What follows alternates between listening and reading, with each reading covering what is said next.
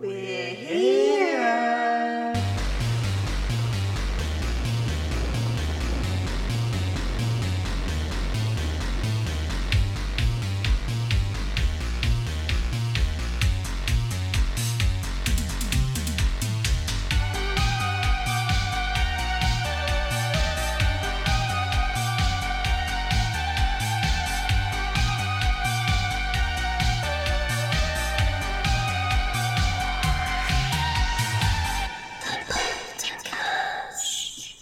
We're here!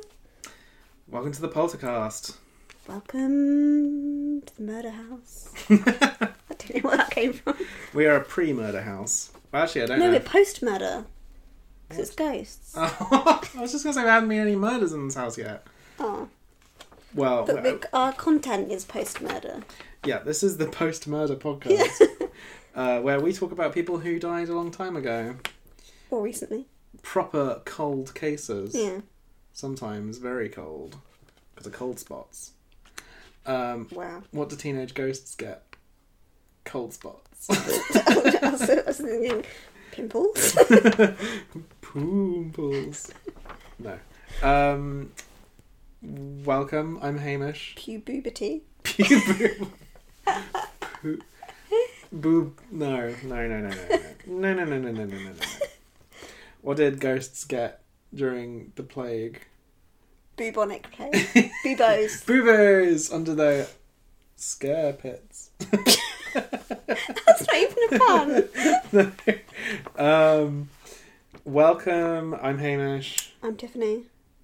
We basically share a ghost story we've researched with each other. We don't research them with each other.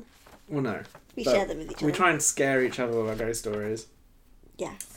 Is the kind of vague premise. If you like ghost stories, though, I'm going to plug something. I've got a book coming out on June the 1st. Chances are you might have already read it, but it is new, kind of, basically. It's called Dead Endia, The Watcher's Test. It's like a reboot. Yeah. I have redone this fucking thing several times now. Basically, I call it an adaptation of my webcomic, Dead Endia.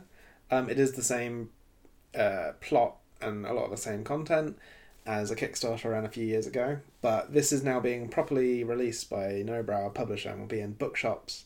It'll actually be, I have been informed, in every Barnes & Noble in America, which is pretty cool. That is cool. There must be a lot of them. I know exactly how many there are now because of my emails. Not off the top of my head, I think it's about 650, which sounds a bit small, but also kind of big. Well, also online shops. Yes. It'll be available everywhere there. I'm going next month, I mentioned last time, to New Orleans to do a signing at the American Library Association. Oh, that's cool. And Michelle Obama's going to be there. Really? Mm. Is she going to read it? She's going to be signing next to me. No, she's not. She's doing a talk for... It's this big, librarian shtick thing. Librarians like celebrities over there. I've heard they are. I've heard that librarians are a little bit like the book world, tastemakers. Oh, wow. And they're very respected. I guess because, I think over there, there's, censorship's more of a thing, isn't it? I guess, They, ban books from libraries, it's more of a...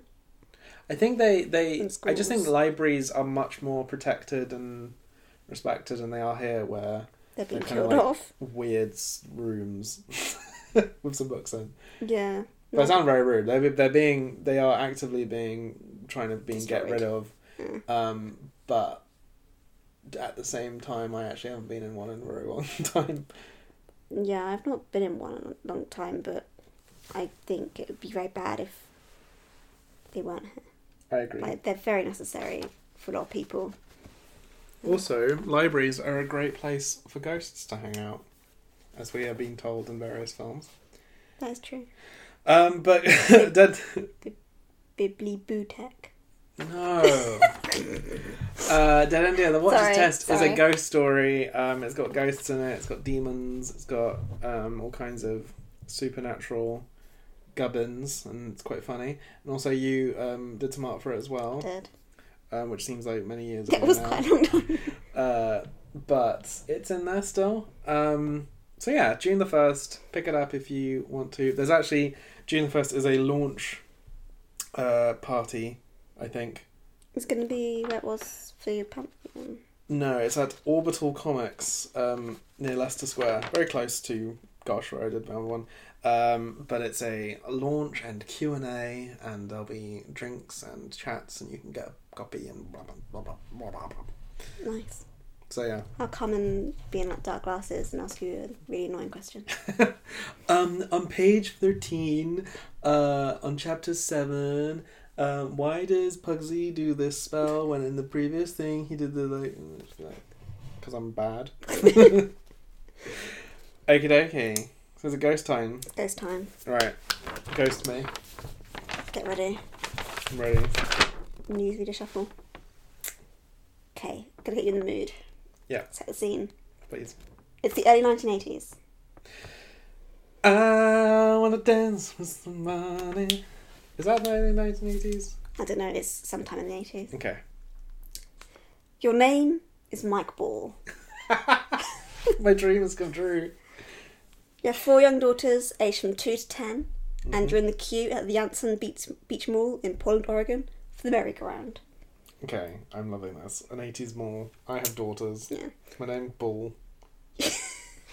Your children are well behaved, but some other 2 brats running around? Not so much. Mike thought they were children of the operator, since they're running around all over the carousel, even in the machinery. The mechanical workings are in a cylinder in the centre of the carousel, and visitors could see through it into it through an open door, and inside you could see these 2 children. In the merry-go-round? Yeah, I think, because I'm guessing obviously it has a centre bit where you can get in, but you shouldn't really be in there. No. There are a boy and a girl. The boy was about 10 and the girl 8. He noticed they're dressed like they're from the 1920s. The boy was wearing... Now, the thing I got it from, which was a random book on Google Books. So I'll go for the deep cuts so that you'll always be surprised. I'm glad you're crediting your sources. Yeah. Some random book on Google Books. I'll source it later. They kept on referring to him as wearing knickers, which made me laugh because I'm English and that has a different meaning. But I believe what they mean is knickerbockers, like the kind of poofy trouser situation that old-timey people used to wear. And some of us still do. Yeah. I think likes of wears them for like golf or something, sort of. Yes, 1920s boys and golfers. Yeah. And the girl was wearing a period-appropriate dress. Sorry to interrupt, but I imagine going shopping with your children in the 20s. And you're like, Mum, I want this. I'm like, no, get something period-appropriate. You might die and become a ghost. Mike remembered that the children whispered to each other, stopping and gazing off to the right, appearing to look for someone. Other than these creepy details, nothing else struck Mike as strange at the time. Until, 15 years later, Oh my god. Mike set up a website with Squarespace. No, he didn't. Well, he did set up a website, but it's probably GeoCities knowing the time period. Yeah, exactly. About ghost hunting in Portland, and someone called Sarah Robinson wrote in saying, a direct quote, "I was wondering if you've ever heard of any sightings of the carousel up at Yanson Beach. When I was a small child, I saw 2 children, a boy and a girl, playing in the centre of it through an open door." She also said they were wearing 1920s clothes and that she only ever saw them when the machinery door was open. Her post continued, "When I moved back to North Portland, my husband and I took my oldest boy on the carousel a few times. He was about 1.5. He liked it when the doors were closed and screamed if they were open, so we stopped taking him there. I didn't tell my husband a thing until last week, when I took my son alone on the ride. He just turned 3, and he talks a lot. While we were waiting for the ride to begin, I noticed that we were directly in front of the open door. I got a shiver, and my son looked up at me and said, 'There's kids under there.' I said I knew, and he said very seriously with some fear in his eyes, 'I don't want to go under there.'"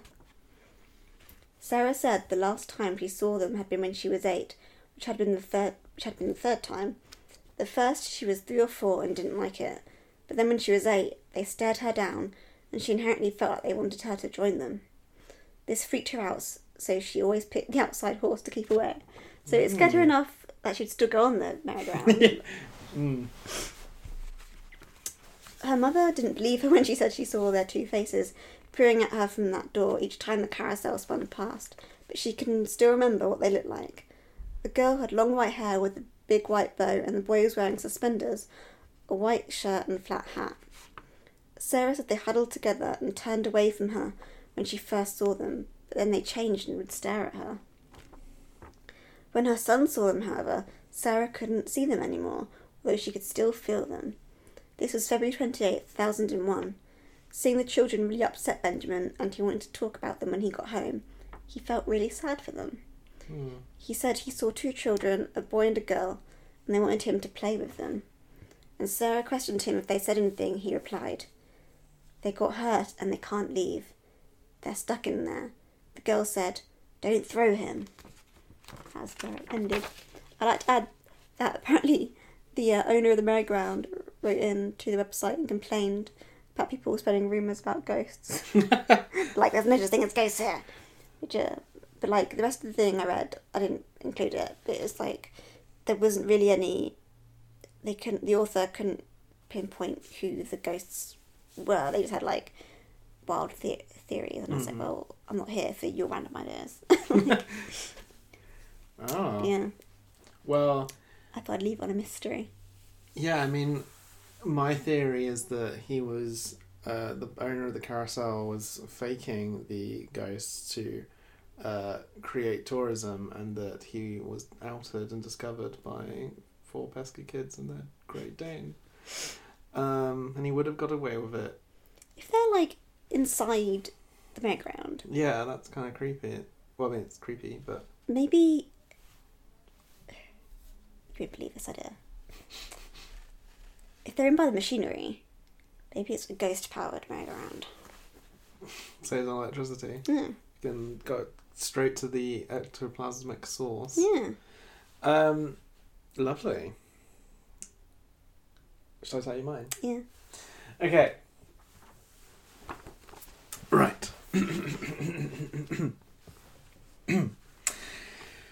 This is the story of the first ever TV broadcast of an exorcism. Didn't even know they allowed that on TV.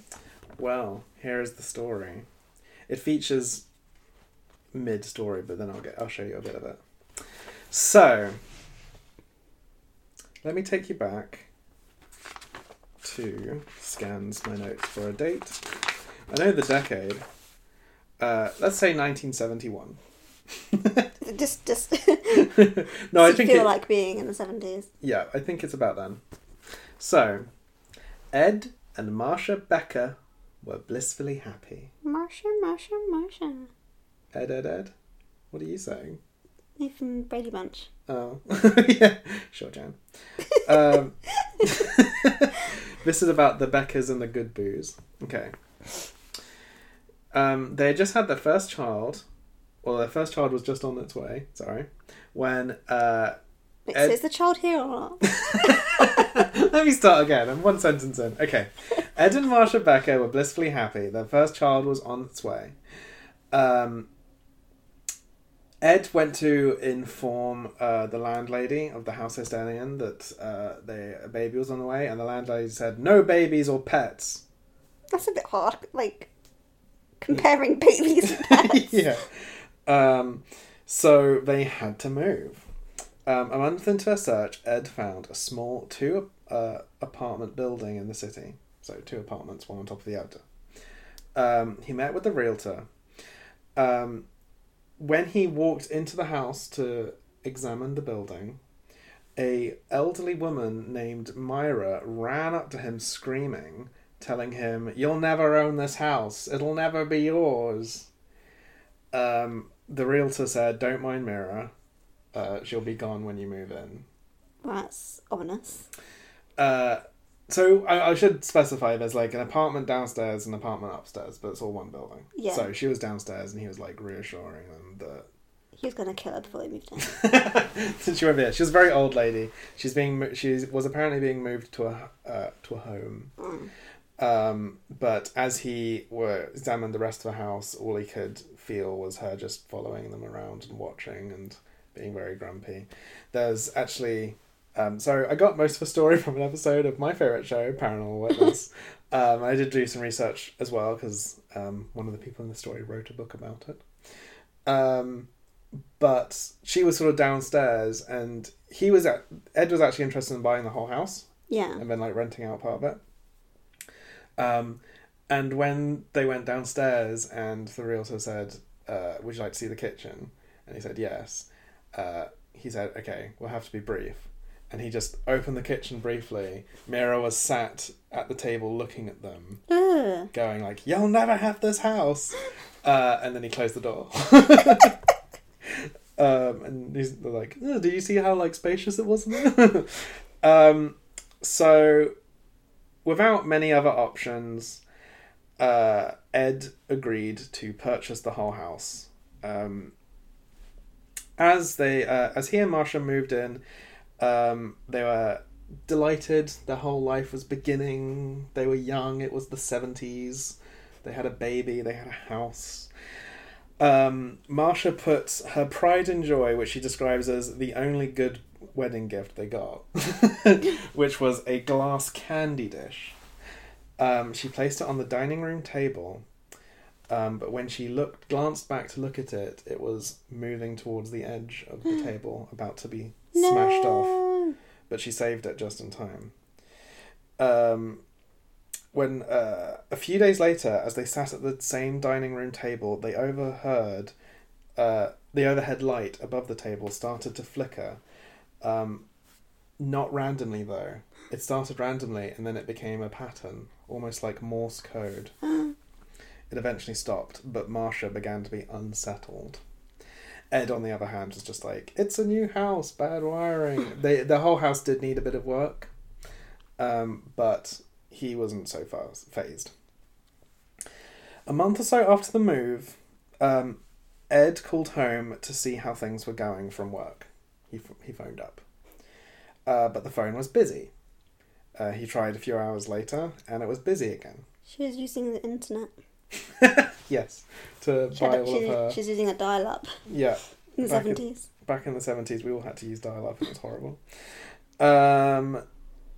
He tried several times during the day, but every time the phone was busy. Ed came home a bit grumpy and a bit worried. And Marsha said that she was never calling anybody. And as they noticed that the phone had been off the hook the whole day, which Marsha says was not her fault because she remembers putting it back on, blah, blah, blah. Spooky, the phone off the hook. I know, and I'm moving a candy dish. Well, that is quite creepy if you can just see a thing moving. Yes. Someone wants candy. Things started to get a bit worse. Dishes began flying out of cabinets and crashing to floor into pieces. And Marsha tried to convince Ed that the house was haunted, but he wouldn't buy it. Still, they moved forward with their plans of renting the downstairs and living upstairs. They put an ad in the paper, and they met with Dan and Diana Wood. Marsha and Diana became fast friends, as Diana also had a young baby, and they became yummy mums. Let's just say. However, Marsha was feeling a little bit guilty because they'd never mentioned anything happening bad in the house. Didn't mention good old Myra. And she was feeling a bit guilty, but Ed just kept on saying, nothing's going on, it's all in your head. Remember what the mantra of this podcast is? Listen to women who are being haunted. Is that our mantra? We've said that before, haven't we? I don't know. A lot of these stories are just like the little girl, the mother, saw a ghost, and the father said, no, it's not. Or maybe just the ones I watch. Okay, so... just made up our mantra. Yeah. Dan and Diana moved in downstairs underneath Marsha and Ed. However, the odd things started to begin again. Downstairs were these kind of like hanging chandeliers, and they started swinging back and forth. Downstairs thought it was just upstairs moving around, but it wasn't. And then one day, Marsha and Diana were sat at the downstairs kitchen table, having a little chin wag with the babbies. And Diana's baby was in one of those wheeled walker things. Oh, what, like in that video of the guy in Korea, where the baby comes in? Yes, exactly like that. Speed down the corner. Stomping. It's a little scary what's about to happen though. The baby's feet didn't touch the ground though. It was a very young one. Yeah. So it was stuck in this wheeled thing and couldn't technically move. No, it was just put in there just to be out of the way. This was the 70s. That's what you wanted for children back then, just out of the way. This is actually last episode I did one about not paying attention to a baby and the event disappearing.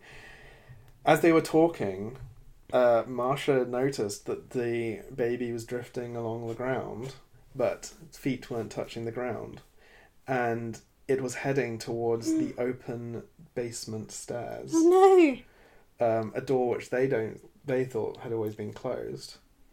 They managed to grab the baby just as it was about to fall down all these stairs, and she felt a very ominous presence coming from the basement staircase. It's always basements. I'm sorry. And attics. Yeah, I know, but that's just where ghosts like to be. Well, that's what I'm just saying. It's like people don't learn. Yeah, lock those doors. Just don't have rooms upstairs or downstairs. Just don't have basements at all. Don't have... In the UK, we have few basements. Don't have extraneous rooms. Yeah.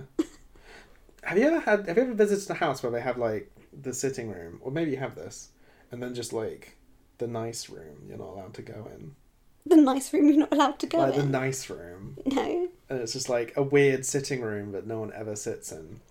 No. Okay. Anyway, we don't have many basements and attics in the UK. Let me continue. Let me go. Blah, blah, blah. So, after this incident with the baby, Marsha pleaded with Ed to investigate what was going on, and Ed decided to check the basement out. They had been down before, but it was so cluttered and kind of rubbish, and the whole house needed doing that they hadn't prioritised it. So it was like the other people's stuff left in their basement? Yes. After they'd bought it? Yes. That's a bit crappy. I think they bought it furnished. Oh, right. But it was furnished with a tat as well. It's furnished with crap. So he went down into the basement and found clutter, and in particular he found a glass jar filled with bullets. Oh, that's normal. Unshot bullets, live bullets. Oh. Which he found a bit disturbing because he was worried about if there's lots of bullets, then there's probably a gun in this house, and we got 2 babbies. He also found something a lot worse. So I just imagine the little baby in like the stroller thing, just sort of go around the corner with a gun. What have you got there? A gun! No! Anyway, this babby is probably someone's parent now. Because it's set in the 70s. Okay, so in the basement, he also finds a strange door. To hell. It seemed a bit kind of locked, but he managed to prise it open. And inside found lots of shoeboxes. And when he opened up the shoebox, he found clippings of women from magazines. As in those kind of magazines? Those kinds of magazines, but all kinds of magazines. I mean, I'm sure they were a lot worse, but because I was watching a TV show, they were just like women in like dresses. But like they were kind of like Victorian erotica. Oh, right. So it's like showing an ankle. Yes, but I'm sure it actually showed a bit worse, but whatever. But a lot of the Showing a clipping, calf. a lot of the clippings, some of the clippings were like fully cut out, and some of them were like half a face and Oh, that's a bit weird. slightly disturbing things. Ed believed that this room had been a secret Sex dungeon. sort of pervy hideaway. For Myra. We don't know. So, he decided not to tell Marsha about the perv room. Not because he was using it, obviously, but he thought... Show her ankles enough. No, he thought that Marsha, who was already panicked about the house being haunted, wouldn't want to know about the secret pervy sex dungeon they had underneath. And, like, the glass jar of bullets. Okay. So, other incidents happened. Marsha was having a bath one night when she felt something touch her on the shoulder. She was so freaked out that she rushed out into the living room and reached for the phone to grab to call Ed, but the phone itself flew off in front of her. God. And she was very scared. That was sort of the last straw, and there's a few last straws in the story. And Marsha asked Ed to find a priest to perform a blessing on the house, despite neither of them being religious, but hoping it would put some stop to something. A priest came to visit and used a brass holy water dispenser to Got from catalogue. to scatter water around the room, and he was sort of reciting verses on autopilot a little bit. Yeah. He wasn't really feeling No, but the blessing. at one stage he flicks the little dispenser and it burst. It exploded and shattered in a way that brass doesn't. Yeah, it's not really something you think of shattering. The priest was very rattled and finished the blessing as quickly as possible and ran. That was the stage when Ed was like, okay, I can't really ignore this anymore.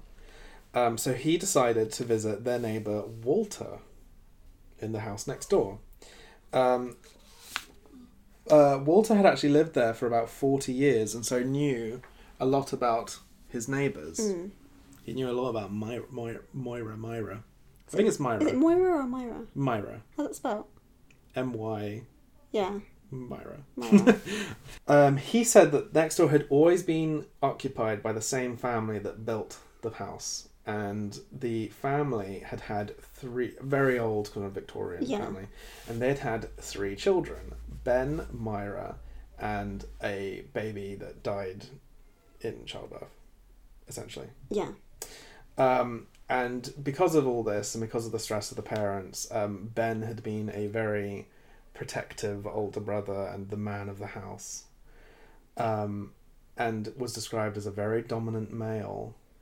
It's always a bad sign. But Ben had died of a massive coronary in the bathtub. Ed was like, I also know something about Ben. He had a weird, sexy lady dungeon. Could have been Myra. We don't know. Not confirmed. One night, Ed and Marsha were woken up by the sound of a man and woman arguing violently. Sorry. Sounds a little bit like Next Door, although I won't get into Next Door. They shout a lot. They were very upset, thinking that it was Dan and Diana downstairs having a big argument, and they weren't sure whether to get involved or not. But when they started hearing things crashing and the female voice screaming in a way that is unlike how women should scream in their relationships. No. They decided to step out of their bedroom and go downstairs. However, assuming to find Dan and Diana arguing, they saw Dan doing the exact same thing, stepping out of his bedroom to wonder if they were arguing upstairs. They had both heard the argument happening, but it wasn't them. It wasn't there. No one was there. But now both upstairs and downstairs had a kind of okay, we both know we live in a spook mansion. So he went to ask Walter again if he could hear any of that stuff, and Walter gave a bit more information, saying that there had been one other person who'd stayed in that house that wasn't their family member, which was Ben's wife, Amelia. So, Sex Dungeon Man had a wife. It was her sex dungeon. Well, I hope that she had that much fun. It doesn't sound like it. Their marriage was not a very happy one. And... Sorry, there's really spooky noises in our bedroom. Scratches at the wall. Shouting. Do you hear it again? Yeah. We're good. We're fine. It's fine. Once we were doing a story and the doorbell went, and it was I had to edit it out because of many reasons, but... You were like stuck chatting to the guy for like 20 minutes. Yes. It was a real shock. We both screamed. Right. God, this is we haven't even got to the TV part, and that's not the end of the story. Okay. So it was a very unhappy marriage, and unfortunately, Amelia took her own life in the basement by hanging herself. By this point, in all of the commotion, Diana from downstairs decided to leave, and she moved away with the baby, leaving her husband Dan alone in the house. One night, Dan was sleeping in bed when he felt someone lying on top of him, holding him and trying to make him not breathe. He didn't like that, but I think he moves out later. I think he was kind of fine with that. So Marsha was like fully depressed now. When she moved into the house, she was so full of jovial energy. Apparently, that's a copy paste. But she had become incredibly depressed. It was the same thing that had happened to Diana downstairs, and Ed was getting very upset and worried that Marsha would leave him. Well, they could just both move out. It's not as easy as it sounds. So during dinner one night, the door behind them. I'm mentioning this because I know there's a lot of. Okay, we have assumed that things are happening, but this one was amusing to me because the door behind them opened and kept like opening and closing violently, and it was this time a type of stage where Ed just kind of got up from the table and just went like, "Can you stop, please?" Like they had gone from frightened to just very annoyed. Ed grabbed some heavy string and tied the door shut, but the door just kept on moving as if someone was trying to get in. Because Ed knew about Ben from Walter, he started shouting at the door saying, "Shut up, Ben, you old pervert," and jeering him on. It was at this stage that he started to remember Myra saying, "You'll never own this house," from earlier. Marsha decided that, like, this was the third last straw. So she looked in the yellow pages and found a professional psychic named Joe DeLuise. Joe DeLucy or something. I don't know. We're not very good with pronunciations here. Joe the Hungry Lucy. Joe Deluche? Delucci? Deluise? Yeah, exactly. So Joe. And he agreed to come and help if he would... they could bring along NBC to film the Exorcism. Desperate, Ed and Marsha decided to go ahead with it. So the day of the Exorcism came, TV crew from NBC came along with big chunky 70s cameras. There was a sound person, and Ed helped him make sure all of the doors, all the windows and doors were completely shut for sound. And a reverend came to assist Joe the psychic.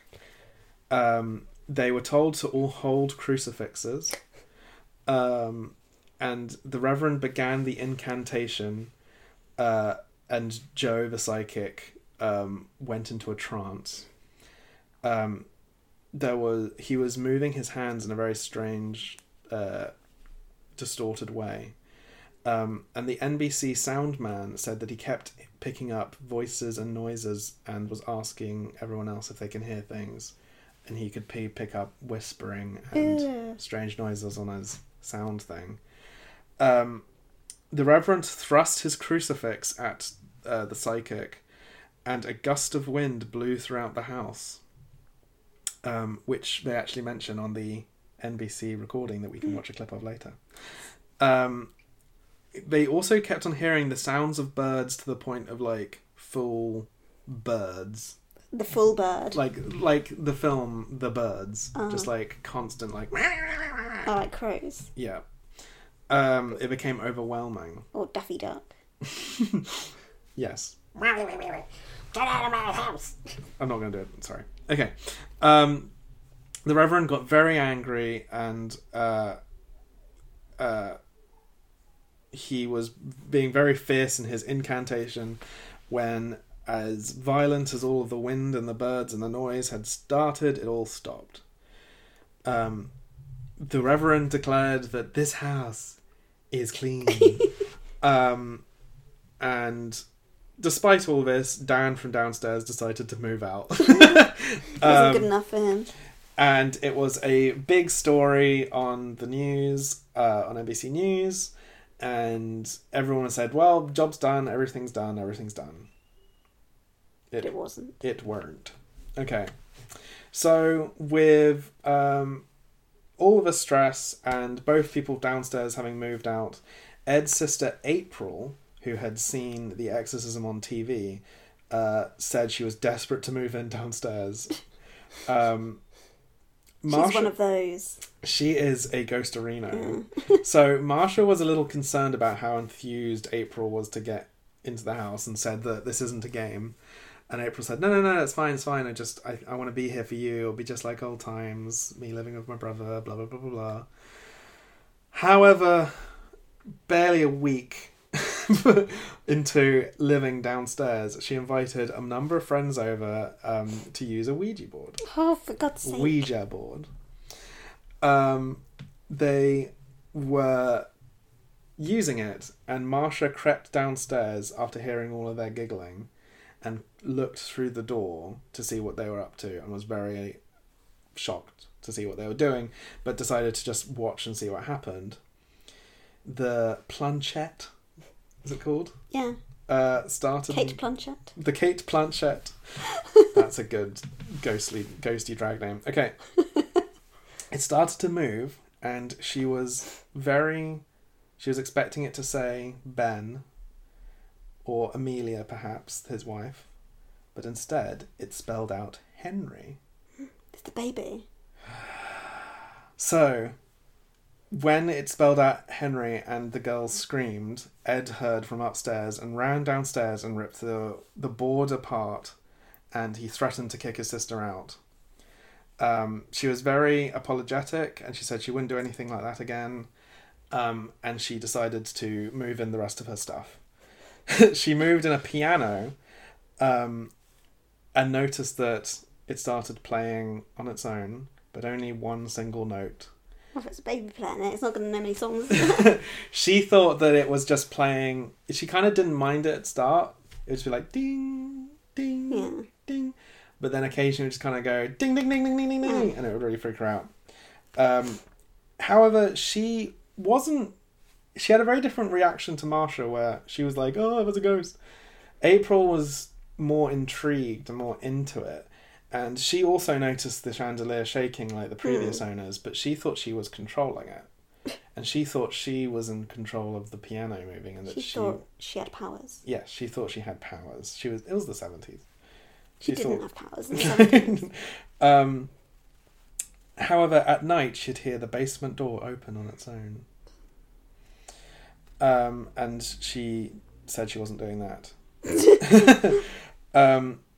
However, it was now when April started to hear a ghost whispering to her, including "kill yourself." She also felt like she was being touched sometimes on the back of her neck in the same way that Marsha had felt.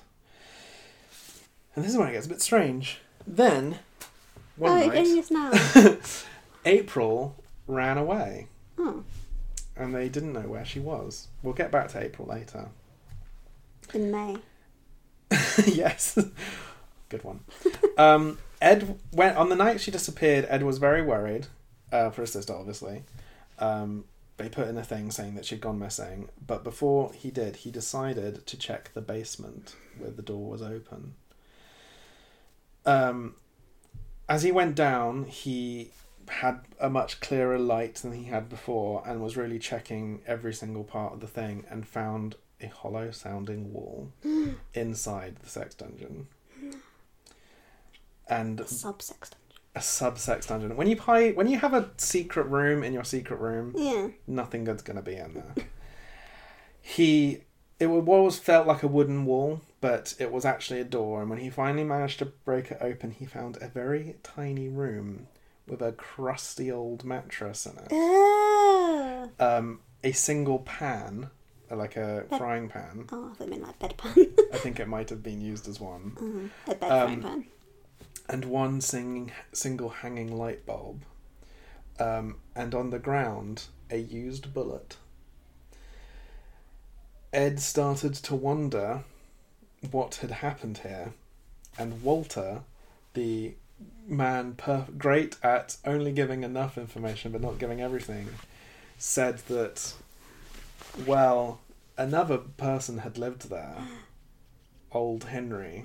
He never died as a baby. He hadn't died as a baby, apparently. Or was he like deformed or something? Well, I read one thing saying that they thought he was deformed, but what is described in the episode of whatever, that even though Ben and Myra were a bit odd, they considered Henry to be truly evil. Oh my god. But I won't take Ben's word on what's evil. And they had apparently locked him in the basement for a long, long time, but eventually killed him for whatever reason. And that they think it was him who was the restless spirit in the house. 3 weeks later, the police found April living on the streets, having been wrecked by something she found in the basement. And she has never spoken of it. And in That's creepy. Ed Becker's book, True Haunting, he says that he has lost contact with April. The story has a happy ending, though. Not for April. They managed to leave, and they moved house, and they went on to live a lovely life, and Ed Becker became a best-selling ghost story writer. However, thanks to the fact that they had put their whole story on NBC and become a very, very famous haunting of the time, they sold their property for $10. Oh, that's creepy. I want to know what happened to April. It's very sad. I think she just played with fire a little bit. The whole, like, we joke about it, or like, oh, I'd love to live in a haunted house, or like go visit one, but like, I think truly, I said in like the first episode I was kind of skepticy, but it's because like if I actually saw things I couldn't explain, it would really rock my world. Yeah. I think some people, if they saw ghosts, they'd be like, oh no, I saw a ghost. But for me, it'd be like, I fundamentally don't understand anything. And it would really like freak me out. Anyway. Just like the fact that there was a creepy, crusty mattress in a sub sex dungeon the entire time, like just finding that out would be creepy. Nothing's good. I mean, dear listener, when we say the word deformed, what we basically mean is, if this family is from like 1910, probably just had a wart on his nose. Or like even if it was anything more than that, like they wouldn't. The creepy element is not that he has a, in air quotes, wrong. Yeah. But how they would have treated someone like that.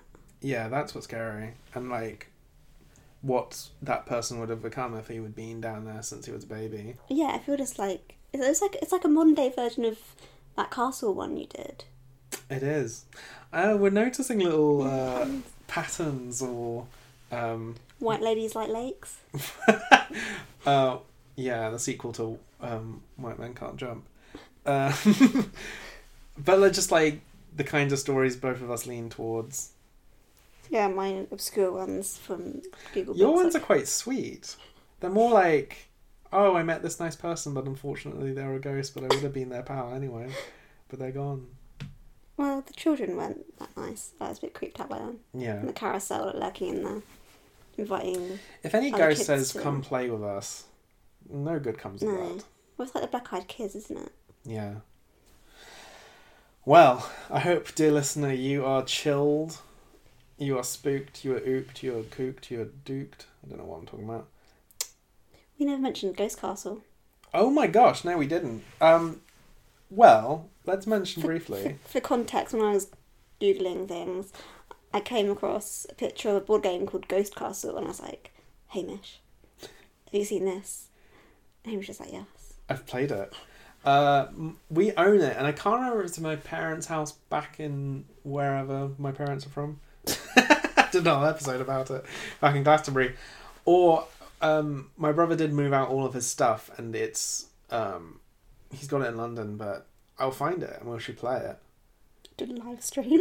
Yeah, we did talk about maybe doing it as a Facebook Live, which would be fun. Maybe more fun for us than anyone watching. I know podcasts are a bit like being out of a conversation, but board games being played is probably even more annoying. But yeah, we want to do some ghostly board games. Could live tweet it. We're a bit too... Yeah. Live tweet it. I've got an amazing card I'm going to play. I hope Tiffany doesn't find out. I think we'll do a spooky board games thing. So I'm a bit too scared to actually use a Ouija board. Oh no, I don't think you should touch Ouija boards. No. I don't believe in it too much. My mum got suspended from school for using one. I think in the 70s. I think that was just like a real go-to thing. Yeah. But we'll build up to using them by gaining courage from Ghost Castle, ages 3 and up. And I've got some other spooky board games. I got Mysterium and... What's Mysterium? Mysterium is kind of like a seance board game. So one of you plays the ghost. And you've got to... It's a bit like a mixture between a seance and Cluedo. Because you have to guess who murdered the person. Yeah. But the ghost is only allowed to talk through cryptic picture cards. Oh. And so, as the ghost, you look through your deck of cards you've been given, and they all have, like, weird imagery. And you've got to try and communicate to the players who killed you by, like... And there's no, like, right answer to anything. Yeah. It's just more like, this has red in, and that person is, like, got a red coat on, so I'm going to do this. But in the image, they might pick up on, like, something else and get it really wrong. It's very fun. And Betrayal on the House... Betrayal at the House on Haunted Hill, I think is the name of the game, is another good one, where you, like, explore a house and each card is a room and you have to, like, you don't know what the room's going to be, and it's fun. Are there any, like, tabletop games, but where you play as, like, monsters? Not monsters, sort of, like, creepy things. Do you know what I mean? Like Monster Mash. Like, horror. I'm playing one at the moment called Monster Hearts. Yeah, I know of that, but like, I mean more of like... You play as the monsters that... Like, you can be, like, where it's like, instead of classes like barbarian and things, you'd be like, vampire. That's what happens in Monster Hearts, but it's much more like... That's like teen Twilight. drama, isn't it? Yeah. But it's still fun, and like, you can play that in many different ways. Ours at the moment is very like murder mystery. Yeah. But I'm a fairy. I mean... Well, fairies are traditionally creepy. Yeah. Ours are quite creepy. Maybe I'll talk about it on a future episode. But I think that's enough for now. Yeah. Please send in your ghost stories to thepoltercast@gmail.com. Or tweet us at thepoltercast on Twitter. We also have a Facebook group where we are trying to put all of the information. I actually didn't play the recording, so I'll put that on the That group. in the bonus material. Yeah, it's more interesting because of seeing what a 1970s news report on anything is like, like the very specific way everyone sounds, but it's really cool, and you can sort of see what the Beckers look like. Yeah. See old Marsha. So yeah, that's what we put on our Facebook. Our theme music is by Graham Waller of Glitter Wolf. The album Spectrum is available on Spotify and iTunes. Is that it? What? Is that it? Is that it? Yeah. Is that it? Yeah. So until next time. Rest in peace.